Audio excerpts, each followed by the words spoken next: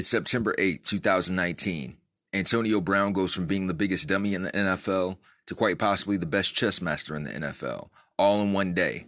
Going to go across the lines with Pete Rose and the cross-faced Crippler, Benoit. Darkwing Duck is the illest Disney creation ever. And hater appreciation for Oprah Winfrey? Harpo, is that you? Let's get dangerous. Across the country and around the world, across the street and around the corner, this is Over the Culture.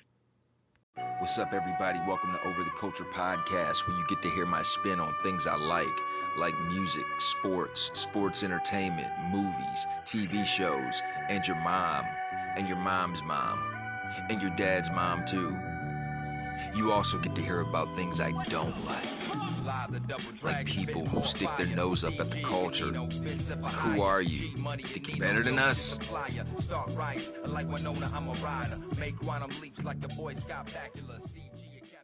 What's up, everybody? I am your bastard of ceremonies, the one gig kid, Pat Stayblack, Reefer Sutherland, Sir Blunt Sparkington, Steve G. And this is Over the Culture, eh?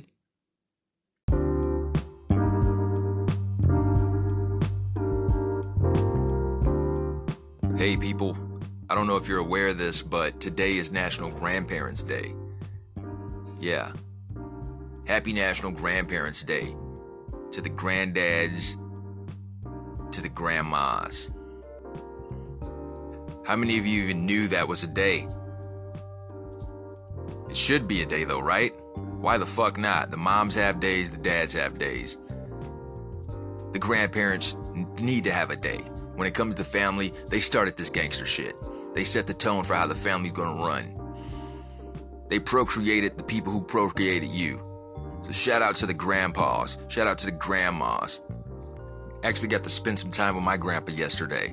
I helped him with some yard work around some of his properties here in Sandusky. Helped him clean up. And he's a funny guy. He's hilarious.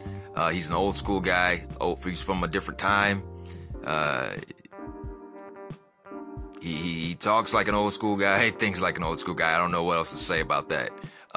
He's a fiery guy. He might snap on you from time to time when you don't expect it. Yeah. I remember when he found out I was left-handed. It's like, oh, you're a lefty? You know what they say about lefties? They're funny. Funny, not like haha, funny like queer. Like, oh, yeah. Grandpa, yeah, okay. But yeah, man, love my grandpa. He's one of those guys that like to fish, like to hunt. He worked at Ford all of his life, all of his adult life, until he retired. I want to say he worked there for maybe 30 to 40 years. And yeah, man, he's still ticking. So if you have grandparents still alive, hey, man, wish them a happy Grandparents' Day, because they deserve it. And that's my dad's dad. My dad's mom, she worked at a library her whole adult life until she retired. And I remember she would regularly bring me back books, like the newest books, like when I was a kid. And it kept me sharp when it came to my reading skills. And she's a big reason why I appreciate reading now. So shout out to my dad's mom. She was one of those grandmas that always had like a cute nickname for me as a kid. Oh, pumpkin. Oh, sugar. Oh, sweetie. She's one of those. And still does it to this day. Love her to pieces. Now, my mom's mom, she had a big part in me, my upbringing. I lived with her from my formative years when I was, I want to say 11, until I became a grown adult. And she worked at General Motors just about her whole adult life, or at least all my life she did until she retired. Sweet lady, but she's stern. She didn't do all of those sweet nicknames for me, but the love was in her actions. I know I was always one of her biggest concerns growing up, because she took me in and she just wanted me to do right. She wanted me to make something out of myself, and I did too. I didn't want to let my grandmother down. She unfortunately isn't with us anymore. But yeah, she worked at General Motors for all of my life, and she's a big reason for me being the guy who I am now, for better or worse. And if you're hearing this, Grandma, you're always on my mind. My mom's dad, he was the cool grandpa. He used to have a candy store back in the day that he ran, and when he would babysit me, I was literally a kid in the candy store. He would hook me up with free Sour Patch Kids, free Annihilators, bags of chips, pickles, juices. Yeah, man. And he's still here. He's still alive and ticking. But yeah, man, grandparents, man. Shout out to all the grandparents. You guys rock.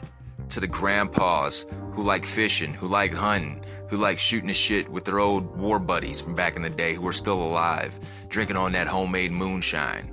Shout out to the grandmas with the church hat to match every church outfit. Shoulders, chest, knees, toes, yes.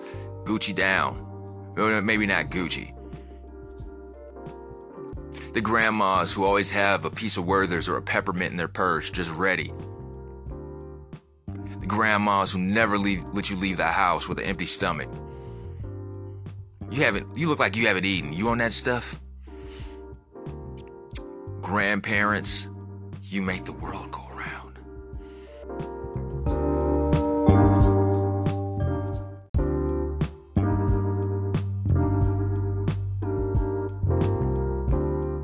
So some good news, Kevin Hart is back and walking. They said he's back in the swing of things. He started his physical therapy sessions just a week ago. He got into that nasty wreck, and hopefully everybody can get back to full recovery. So everything's on the up and up with Kevin Hart. Good to hear. Also good news, 3 6 Mafia is having a reunion tour, and it could possibly lead to a new album. Yeah, 3 6 Mafia, one of my favorite groups ever. Sipping on some scissor, slob on my knob. Yeah, riding spinners. Man, that is one group that got me through college. I don't know if I should say it that way, but man, I did listen to a lot of 3 6 Mafia in Bowling Green, man. Because it was hard out here for a pimp when you gotta spend money on tuition and school loans. And apparently, Tekashi 6ix9ine, Tokyo Drift, whatever the fuck, his manager is getting sentenced to 15 years. I haven't read too much into it because I don't really care for Tokyo 45, Tentai 73, Tempe, Arizona 27, whatever the fuck his name is. I don't care for culture vultures. I don't care for clowns. I don't care for clowns who are culture vultures. So Tekashi 6ix9ine, whatever the fuck his name is, man, he is a rat, and that's that. Also, something I guess important of note, Nicki Minaj announces she's retiring from music.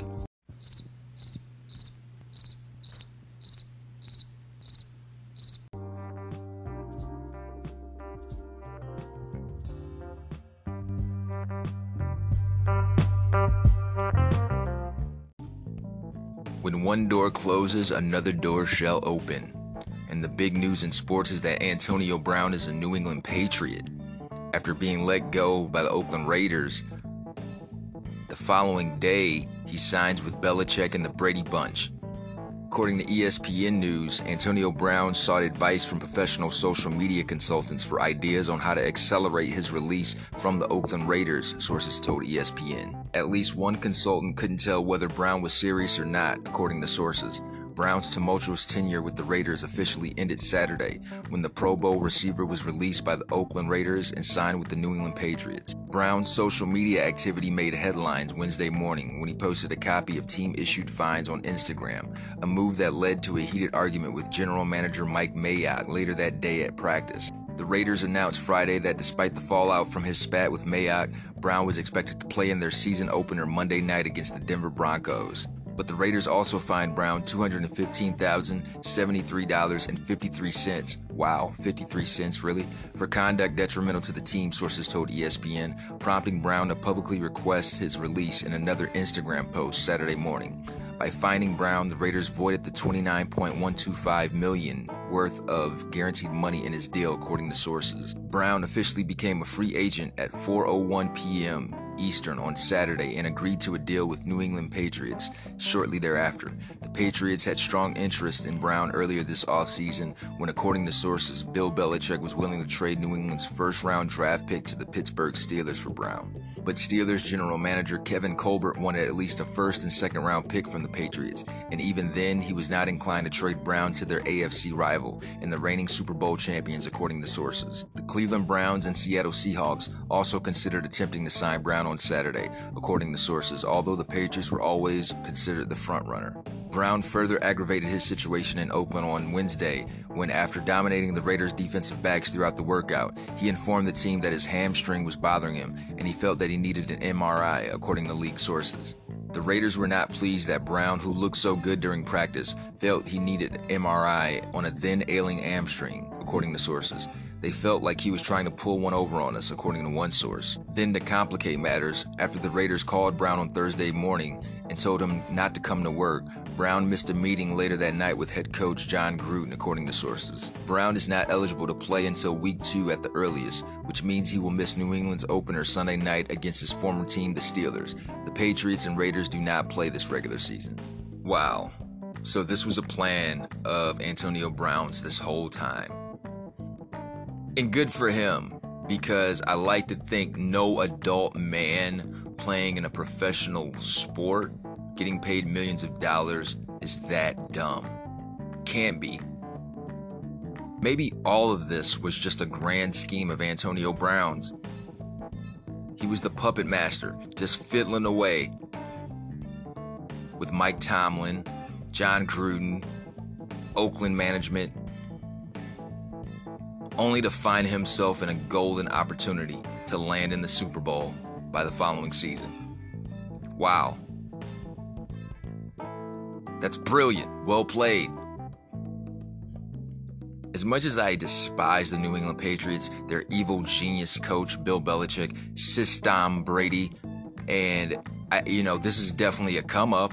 They've been in the Super Bowl just about every year for the past decade.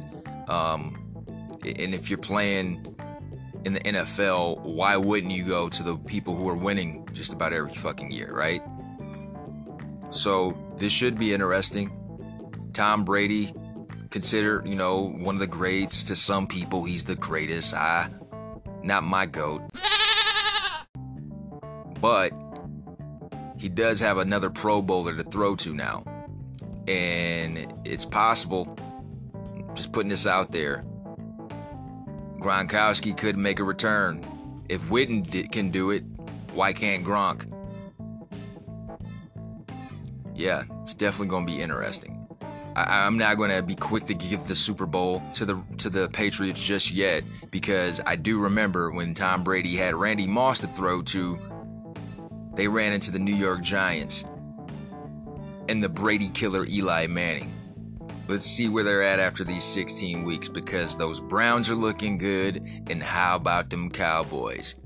Speaking of which, Zeke inks the deal. We're going to get our Zeke back. We're going to get our Dak back. We got our Jason Witten back.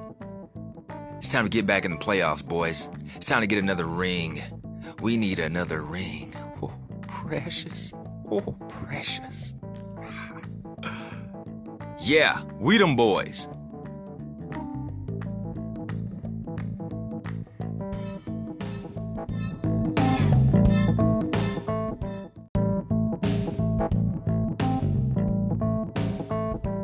Today in sports history.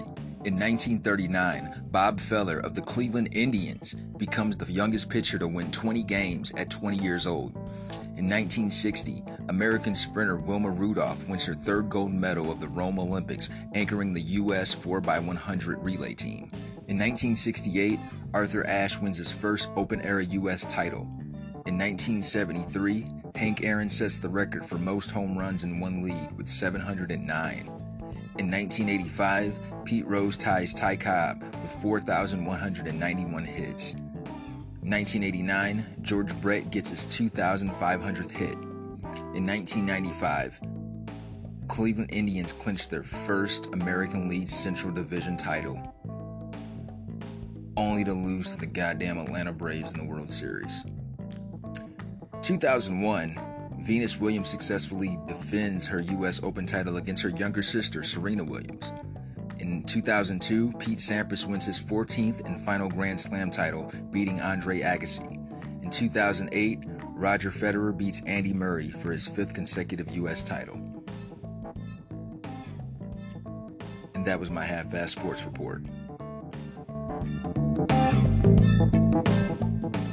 So today, September 8th, there's quite a few TV shows that started on this day. I'm just going to rattle a couple off. Some of them you may have heard of, some of them you may have not. I'm going to start off with Star Trek. Started today. A show called That Girl. Super Friends. Star Trek The Animated Series. Lassie's Rescue Rangers. Inch High Private Eye. Goober and the Ghost Chasers. Phyllis started on this day. New Adventures of Flash Gordon. Pink Panther and Sons. The Oprah Winfrey Show began on this day. Defenders of the Earth. Silverhawks. Bobby's World. Hey, Bobo. Attack of the Killer Tomatoes, the animated series. The Adventures of Super Mario Bros. 3. Herman's Head started on this day. New York Undercover. Detective Torres, Detective Williams, yeah. Ally McBeal. Pokemon. Get Real. The Ellen DeGeneres Show. iCarly. Melrose Place. And on this whole list, my favorite, I have to say, the greatest Disney character ever, Darkwing Duck. Started in 1991, September 8th. So Darkwing Duck hit these streets September 8, 1991. I was a fan from day one, okay? And his sidekick, Launchpad McQuack, you know what I'm saying? He was holding it down on the pilot side of the game. You know, he was kind of like the holdover from DuckTales. He was the spin-over piece. He was the spin-off piece. Went from DuckTales to Darkwing Duck, man. He transitioned nicely, man. Shout out to Launchpad McQuack, man. People don't give him his props. He's also one of the coolest Disney characters ever. All right. Sorry, Ariel. Sorry, Simba. Sorry, Mufasa. Pinocchio and Dumbo and all those princes and shit. All y'all were all right or whatever. Y'all were cool. Mickey wasn't. Donald was cool though. I love Darkwing Duck, man. He was rocking the purple, what was it, trench coat with the hat, with the Undertaker hat, and he always had bars. He always made his presence known, you know what I mean? I am the terror that flaps in the night. I am the smoke that smokes smoke oysters. I am the meter on the cab of justice. I am the onion that stings in your eyes. I am the cat somebody let out of the bag. I am the plot twist in the second reel. I am the wind scourge that pecks at your nightmares. I am the feathery phantom that haunts your nightmares. I am the itch that you cannot reach. I am the bubblegum that sticks in your hair. I am the special news bulletin that interrupts your favorite show. I am the raspberry seed that you can't floss out. I am the editor that leaves you on the cutting room floor. I am the clock cleaner who rings your chimes. I am the slug that slimes your begonias. I am the chill that runs up your spine. I am the headache in your criminal mind. I am the spinach that sticks to your teeth. I am the fingernail that scrapes across the blackboard of your soul. I am the burned out bulb that you cannot reach. I am the principal you were sent to see. I am the batteries that are not included. I am the pit bull that bites the ankle of crime. I am the weed whacker in the garden of evil. I am the ingrown toenail in your party pumps. I am the cholesterol that clogs your arteries. I am the stain that can't be rubbed out, the pin that bursts your bubble, the spider who nips at your neck, the flea you cannot flick, the termite that devours your floorboards. I am Darkwing Duck.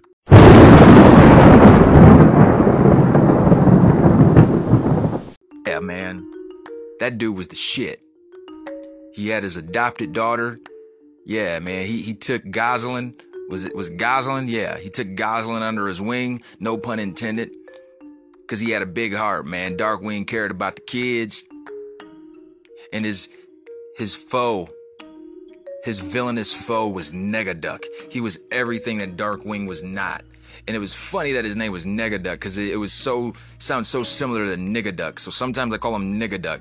And he lived in the Negaverse, also the Niggaverse. And it kind of like, if you watch the show, the Negaverse kind of looked like the slums. I don't know if they were trying to have some kind of underlying statement or whatever the fuck. You know how Disney, or really cartoons in general, do. Maybe they were, maybe they weren't, man. But like Darkwing Duck was the good guy, and Niggaduck and his Niggaverse and his group of villains, they were like the bad guys, man. And one of them was like a professor who turned into a plant, and he ended up like killing people. Bushroot, that was his name. Bushroot. He was a scientist whose experiment went terribly wrong, and it turned him into a super villain like plant. Throwed shit, right? Then there was another villain called Megavolt, and he was like one of those dogs, and he had like a outlet, like a AC outlet poking out of his head, and he was voiced by Dan Castellaneta, famous for his Simpsons work. But how awesome was Darkwing fucking Duck, man, with all those bars, man? He is the terror that flaps in the night, man, and he had a different saying for every episode. And his theme song was the shit. Sorry, people, if I'm nerding out right now, but Darkwing Duck was the shit, I promise you. Daring duck of mystery, champion of right, swoops out of the shadows, Darkwing owns the night, somewhere some villain schemes, but his number's up, 321, Darkwing Duck, when there's trouble you call DW, Darkwing Duck, let's get dangerous, Darkwing Duck. Darkwing Duck. Cloud of smoke and he appears, the master of surprise. Who's that cunning mind behind that shadowy disguise? Nobody knows for sure, but the bad guys are out of luck, because here comes Darkwing fucking Duck. Y'all better recognize Disney Universe and the Niggaverse, whatever, all the verses. Darkwing Duck, man, shitting on all these other Disney characters, man. Where is his fucking movie at? Y'all better bring him back, man, and not CGI my fucking Darkwing Duck, man. I got Volume 1 on DVD. Hey, shout out to Darkwing Duck and Launchpad and Gosling. Yeah, man, that show fucking rocked, man. It owned the fucking Disney afternoon cartoon block, whatever the fuck you want to call it. Darkwing fucking Duck. Nuck if you duck. Let's get dangerous.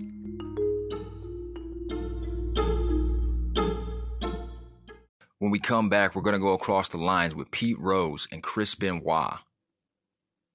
We'll be back after these messages. After these messages, we'll be right back.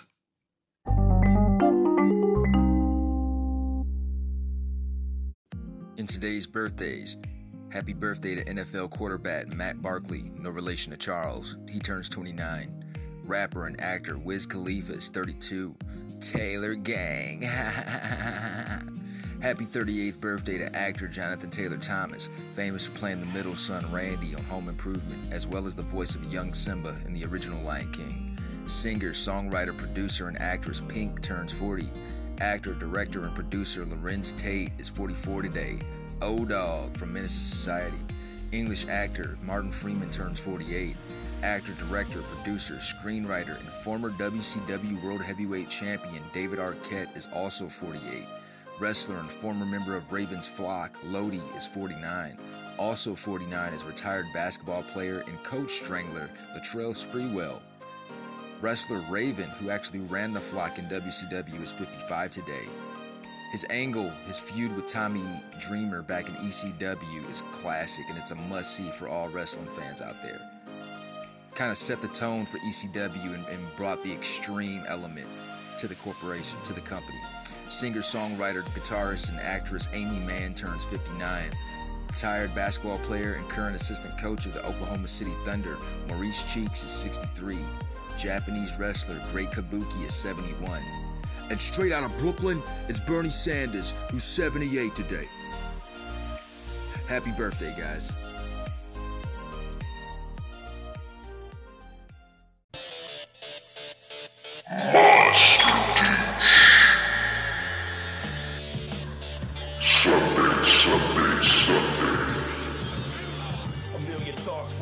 This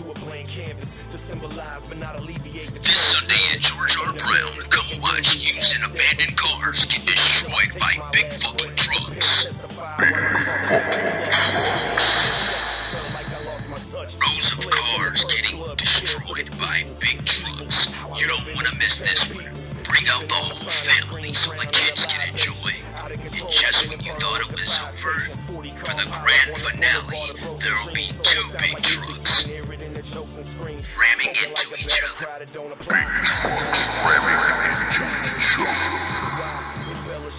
Featuring performances by Kid Rock, Ted Nugent, and that guy from Smash Mouth who looks like Guy Fieri.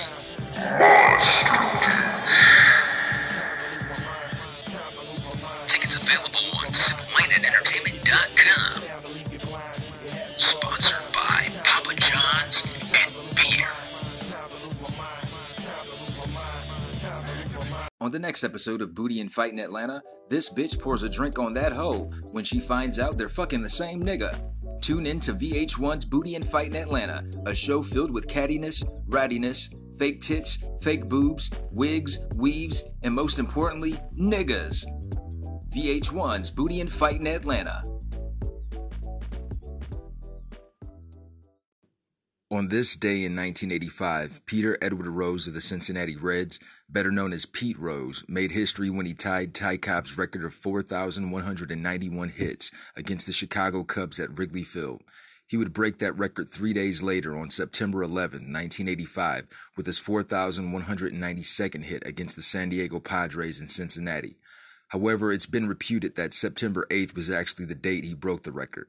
The stats and the record-keeping in the early 20th century doesn't hold up to today's standards, and the American League mistakenly double-counted a two-hit game by Cobb in 1910. So Cobb actually ended his career with 4,189 hits, but Major League Baseball still recognizes the 4,191 number, even though it's widely acknowledged to be inaccurate. Whether Cobb's final number was 4189 or 4191, Pete Rose was going to break that record one way or the other.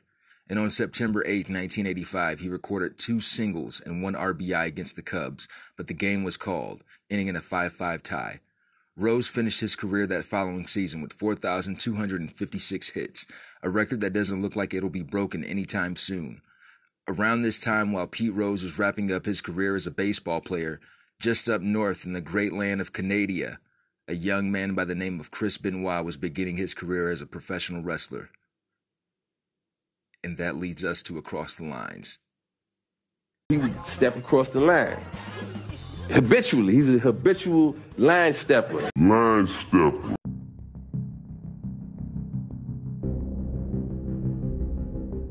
Christopher Michael Benoit began his wrestling career in 1985 in Stu Hart's Stampede Wrestling promotion, based out of Calgary, Alberta, Canada. Stu Hart trained Benoit in the Hart Family Dungeon, the same place where his idols Bret Hart and the Dynamite Kid trained. Both wrestlers were a heavy influence on Benoit's wrestling style, and it showed in his matches. He would perform daredevil, high-risk moves like Dynamite, but was also technically sound as a performer like Bret. Benoit adopted some of Dynamite's signature moves like the snap suplex, the diving headbutt, and even took on the name of Dynamite Chris Benoit. In his very first wrestling match, he attempted the diving headbutt off the top rope before learning how to land correctly, and had the wind knocked out of him. He claimed that he would never attempt the move again at that point.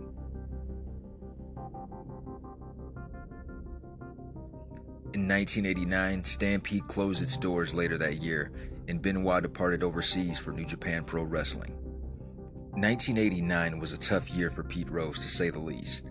That February, he was informally questioned by MLB Commissioner Peter Ueberroth and National League President Bart Giamatti that Rose had bet on baseball games he had played in as well as managed. At first, Rose denied the allegations. By this time, MLB owners had elected Giamatti to succeed Ueberroth, and the outgoing commissioner decided to leave the matter to be dealt with by his successor. During this time, Sports Illustrated gave the public their first detailed report of the allegations that Rose had placed bets on baseball games in their cover story of the April 3, 1989 issue. Giamatti assumed office as the new commissioner of baseball on April 1st, and 3 days later, John M. Dowd, former attorney for the United States Department of Justice, was assigned to investigate the charges against Rose.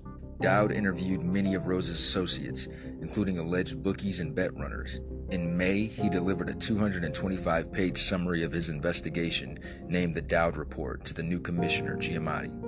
In the report, Dowd documented Rose's alleged gambling activities in 1985 and 1986 and compiled a day-by-day account of Rose's alleged betting on baseball games in 1987. The Dowd report mentioned his alleged bets on 52 Reds games in 1987, where Rose wagered a minimum of $10,000 a day. Rose stood his ground and continued denying all of the accusations against him and refused to appear at a hearing with Giamatti on the matter. He filed a lawsuit in Hamilton County Court of Common Pleas, the state trial court covering Cincinnati, Ohio. He alleged that the commissioner had prejudged the case and could not provide a fair hearing. The Court of Common Pleas issued a temporary restraining order to delay the hearing, but Giamatti sought to remove the case to the Federal United States District Court for the Southern District of Ohio. The Southern District of Ohio granted Giamatti's removal petition.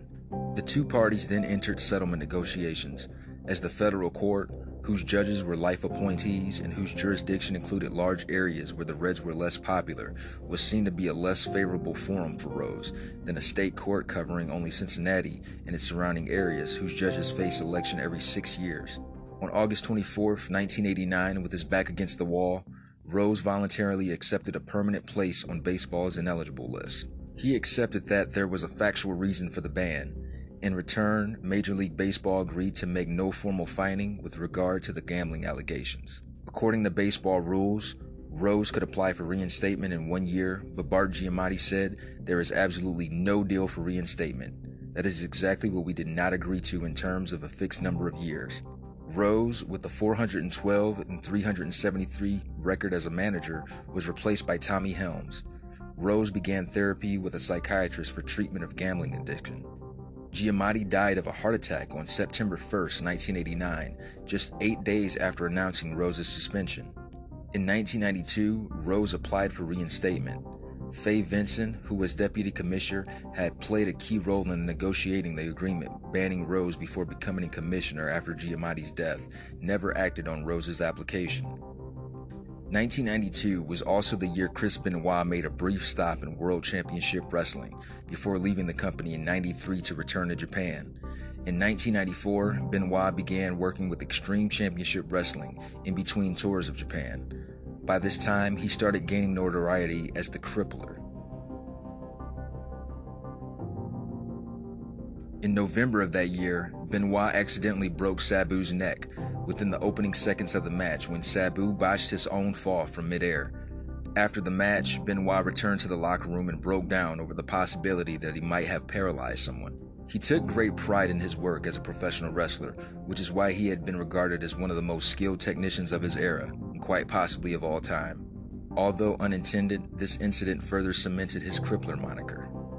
Benoit was never known for being a big talker or charismatic, but his ring work was just that good to make up for the lack of either.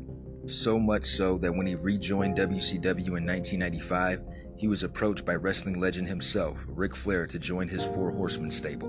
While a member of the Horsemen, Benoit would begin a violent feud with Kevin Sullivan, who was also a booker for the company. Sullivan booked a feud in which Benoit was having an affair with Sullivan's real-life wife and on-screen valet, Nancy.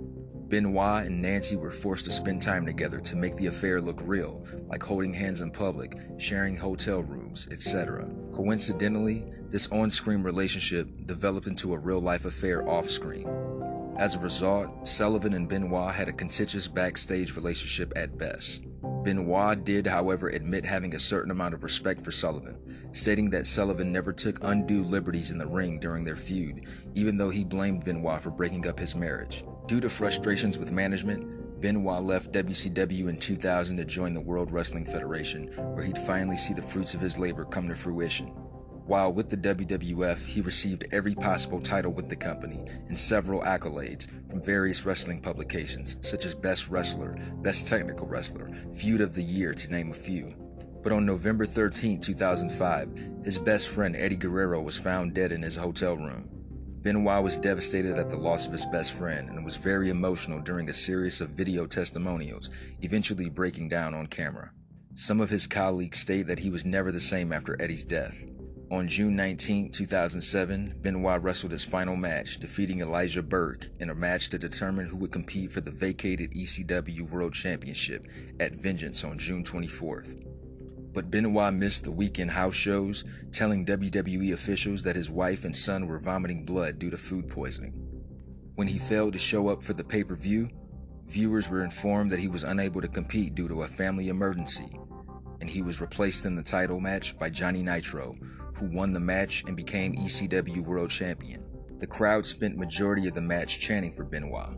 At about 3:30 p.m. Eastern on Saturday, June 23rd, fellow wrestler and close friend Chavo Guerrero received a voicemail message from Benoit's phone stating that he had overslept and missed his flight and would be late for that night's house show in Beaumont, Texas. Guerrero called Benoit back and found that Benoit sounded tired and groggy, as he confirmed everything that he had said in his voice message. Guerrero, who was concerned about Benoit's tone and demeanor, called him back 12 minutes later. Benoit did not answer the call, and Guerrero left a message asking Benoit to call back. At 3:44, Benoit called Guerrero back, stating that he had not answered the call because he was on the phone with Delta Airlines changing his flight. Benoit stated that he had a stressful day due to Nancy and their son Daniel being sick from food poisoning. Guerrero then replied with, "All right, man, if you need to talk, I'm here for you." Benoit ended the conversation by saying, "I love you, Chavo." Guerrero would later state that Benoit sounded off when he talked to him, especially when he said, "I love you." Another co-worker who often traveled with Benoit called him from outside the Houston airport, and Benoit answered. Benoit told the co-worker that Nancy was vomiting blood and that Daniel was also vomiting. On Sunday, June 24th, 5 text messages were sent to co-workers between 3:51 a.m. and 3:58 a.m. using both Chris Benoit's and Nancy Benoit's cell phones. 4 of them were the Benoit's address. The 5th said that the family dogs were in the enclosed pool area and also noted that a garage side door had been left open. Guerrero and referee Scott Armstrong were 2 of the recipients of these texts. During this time, Benoit called and left a voicemail for an unknown friend. Benoit later called WWE's Talent Relations office, stating that his son was vomiting and that he and Nancy were at the hospital with him. He also stated that he would be taking a later flight into Houston, where he was scheduled to face CM Punk for the vacant ECW World Heavyweight Championship at Vengeance, Night of the Champions. Then on June 25, 2007, police entered Benoit's home in Fayetteville, Georgia, when WWE, Benoit's employers, requested a welfare check after Benoit missed weekend events without notice, leading to concerns. The officers discovered the bodies of Benoit, his wife Nancy, and their 7-year-old son Daniel at around 2:30 p.m. Eastern. Upon investigating, no additional suspects were sought by authorities. It was determined that Benoit had committed the murders. Over a 3-day period, Benoit had killed his wife and son before committing suicide. His wife was bound before the killing. Benoit's son was drugged with Xanax and likely unconscious before Benoit strangled him. Benoit then committed suicide by hanging himself on his lat pull-down machine. WWE canceled the scheduled 3-hour-long live Raw show on June 25th and replaced the broadcast version with a 3-hour tribute to his life and career, featuring his past matches and segments from the Hard Knocks Chris Benoit Story DVD, with comments from wrestlers and announcers. However, once the details of the murder-suicide became apparent, WWE quickly and quietly began distancing itself from the wrestler by removing merchandise and no longer mentioning him. The June 26th episode of ECW began with Vince McMahon addressing the television audience about the circumstances and announcing that there would be no mention of Benoit that night other than his comments. Toxicology reports released on July 17, 2007 revealed that at their time of death, Nancy had 3 different drugs in her system: Xanax, hydrocodone, and hydromorphone, all of which were found at the therapeutic rather than toxic levels. Daniel was found to have Xanax in his system, which led the chief medical examiner to believe that he was sedated before he was murdered. Benoit was found to have Xanax, hydrocodone, and an elevated level of testosterone caused by a synthetic form of the hormone in his system. The chief medical examiner attributed the testosterone level to Benoit possibly being treated for a deficiency caused by previous steroid abuse or testicular insufficiency. There was no indication that anything in Benoit's body contributed to his violent behavior that led to the murder-suicide, concluding that there was no roid rage involved. Prior to the murder-suicide, Benoit had been given illegal steroids, not in compliance with WWE's Talent Wellness Program in February 2006. During an investigation into steroid abuse, it was revealed that other wrestlers had also been given steroids. After the double murder-suicide, former wrestler Christopher Nowinski contacted Michael Benoit, the father of Chris Benoit, suggesting that years of trauma to his son's brain may have led to his actions.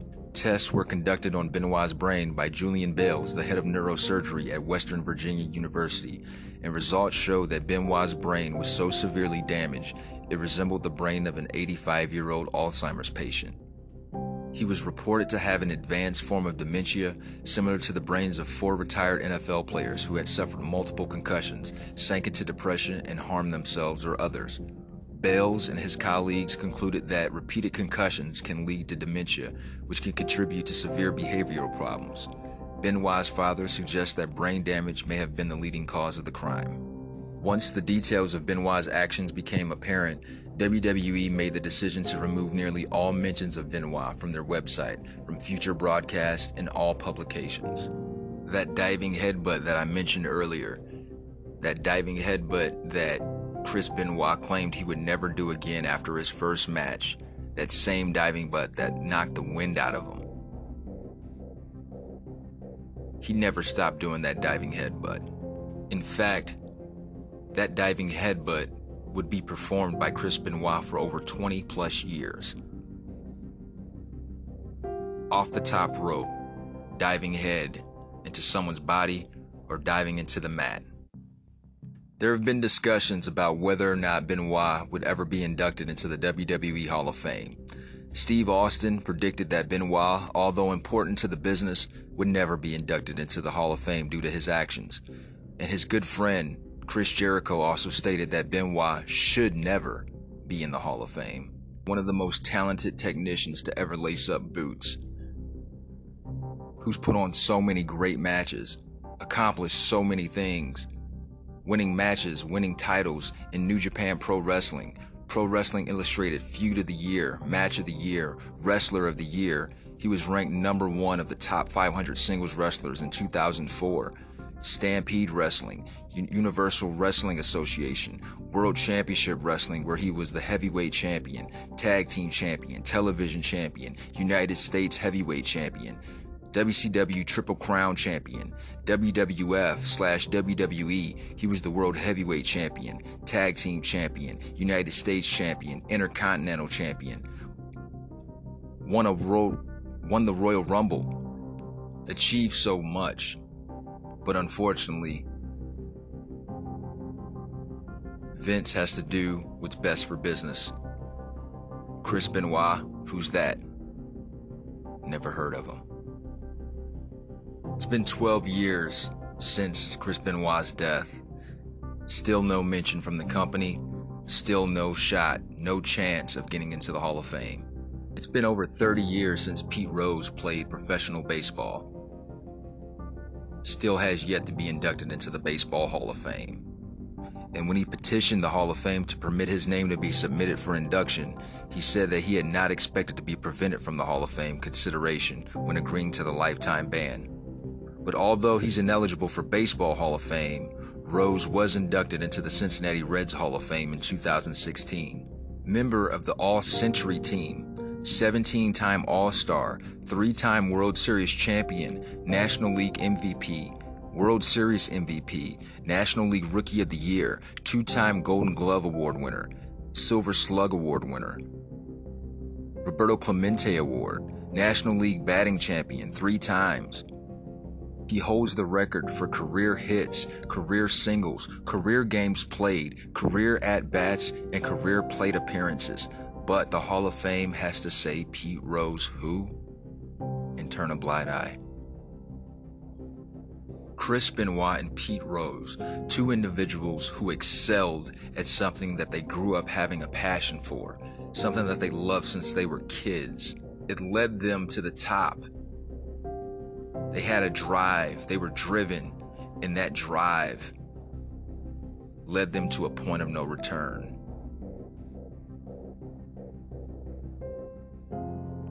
And that was Across the Lines.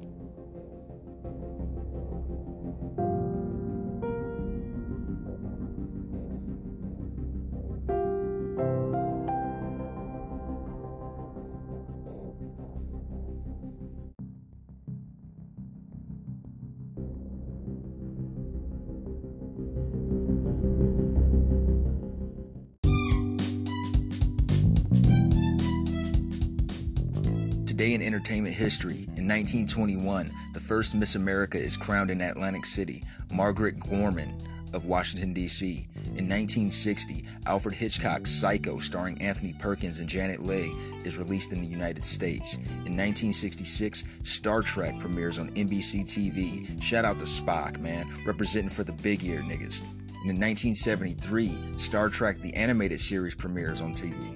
In 1986, the Oprah Winfrey Show and the cartoon Silverhawks premieres. Who would have thought? Oprah Winfrey Show and Silverhawks. Yeah, that happened. In 1990, the cartoon Bobby's World premieres. Love that cartoon. 1994, the 11th MTV Video Music Awards airs. Aerosmith wins Best Video, and newlyweds Michael Jackson and Lisa Marie Presley open the show with an awkward kiss. Also in 1994, New York Undercover premieres, and I love that show. I always love how they start off with a music video to set the tone of the show, what the episode is going to be about, and then it just goes from there with the classic theme song. In 1996, the 48th Emmy Awards air, hosted by Michael J. Fox, Paul Reiser, and Oprah Winfrey. Angela Lansbury sets 2 records that night, being the most nominated actress for Outstanding Lead in a Drama Series with 18, as well as the most nominated actress without winning. Both of these records still stand. In 1999, American Beauty, directed by Sam Mendes, starring Kevin Spacey, Annette Bening, premieres in Los Angeles. And in 2015, comedian Stephen Colbert debuts as the new host of CBS's The Late Show.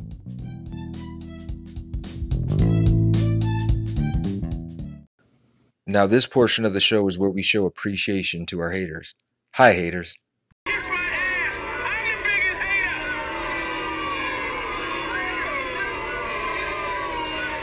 Now this hater appreciation is dedicated to none other than Harpo herself, Miss Oprah Winfrey. Now, how can you call a billionaire a hater, Steve? Well, I actually love Oprah. I admire her for her achievements, her breakthroughs, the things that she had to deal with, the roadblocks that she overcame, the obstacles. She has a great success story, one of the greatest American success stories for women, for black women especially. Don't get me wrong, I'm a fan of her work, what she has accomplished, but I don't appreciate how she shit on some people to get there. Like, for the longest, she's had this disdain for rappers. I don't know, she's lightened up on the rappers since, but it took a while for her to have rappers show up on her show. Case in point, in 2005, she invited the cast of the film Crash onto her show, and Ludacris is a member of the cast, and Ludacris was criticized for using language derogatory to women in his music, resulting in the rapper feeling that he was being treated unfairly and his words were taken out of context. In addition to claims that Winfrey initially didn't invite him to appear on the show, Luda also shared Oprah's reasoning for her reluctance to invite rappers on her show. After the taping, she pulled him into a room and they had a 5-minute conversation, Luda said. What I got was that by having rappers on her show, she feels like she is empowering in them. It was like being at someone's house who doesn't really want you there. Luckily, according to Ludacris, the two have since made peace, ending in one of Winfrey's most high-profile feuds with the rap art. And in 2006, 50 Cent joined a growing list of rappers voicing their disdain for Oprah's perceived lack of respect for rap artists. He said, "I think she caters to older white women." He said, then adding, "Oprah's audience is my audience's parents." The G-Unit General continued his assault on Oprah over the years, even naming his dog after Winfrey in a show of disrespect. However, the two eventually sat down to make amends in 2012.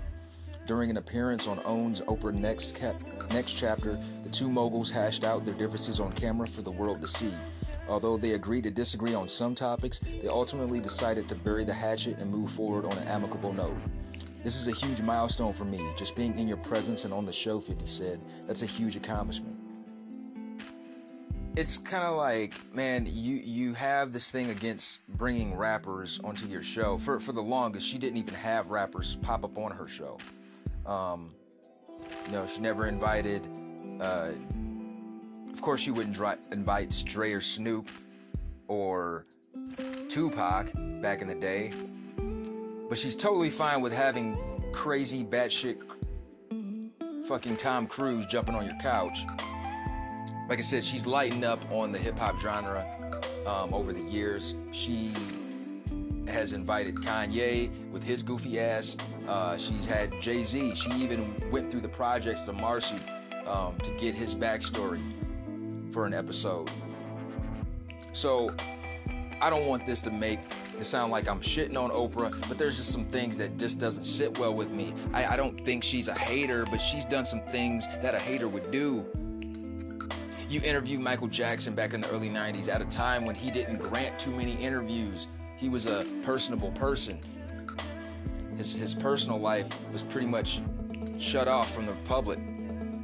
But he opened his doors for you, Oprah.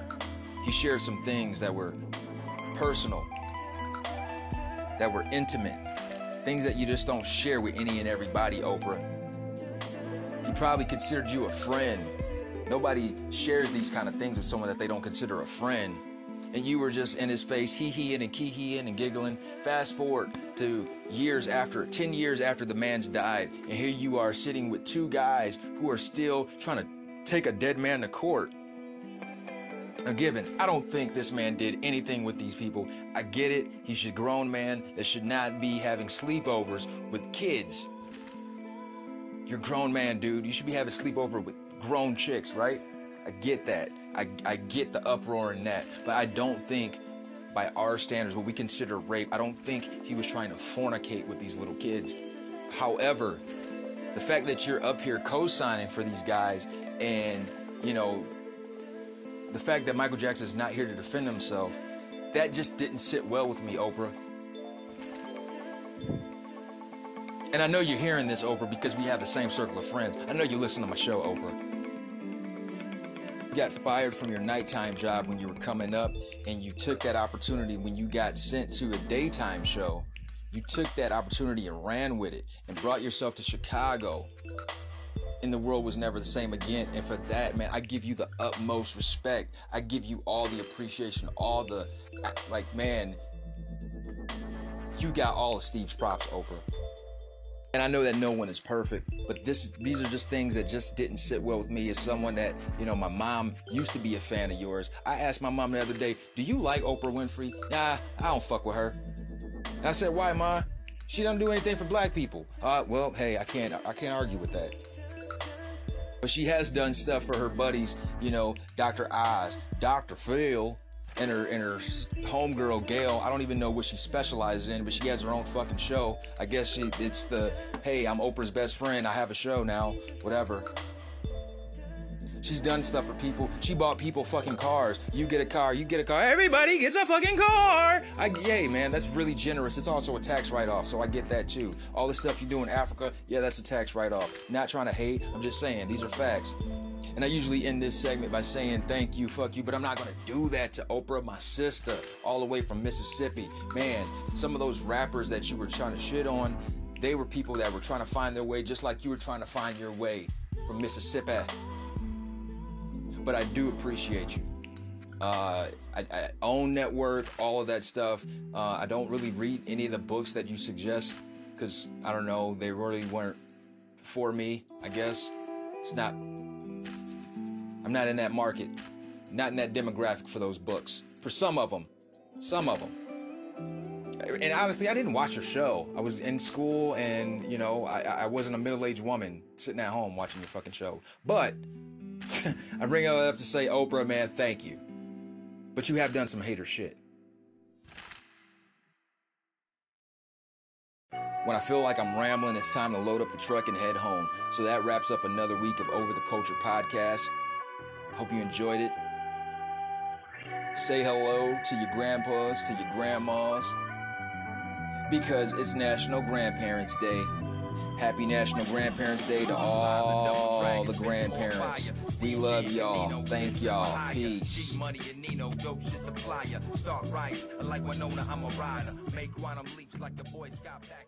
Ohio.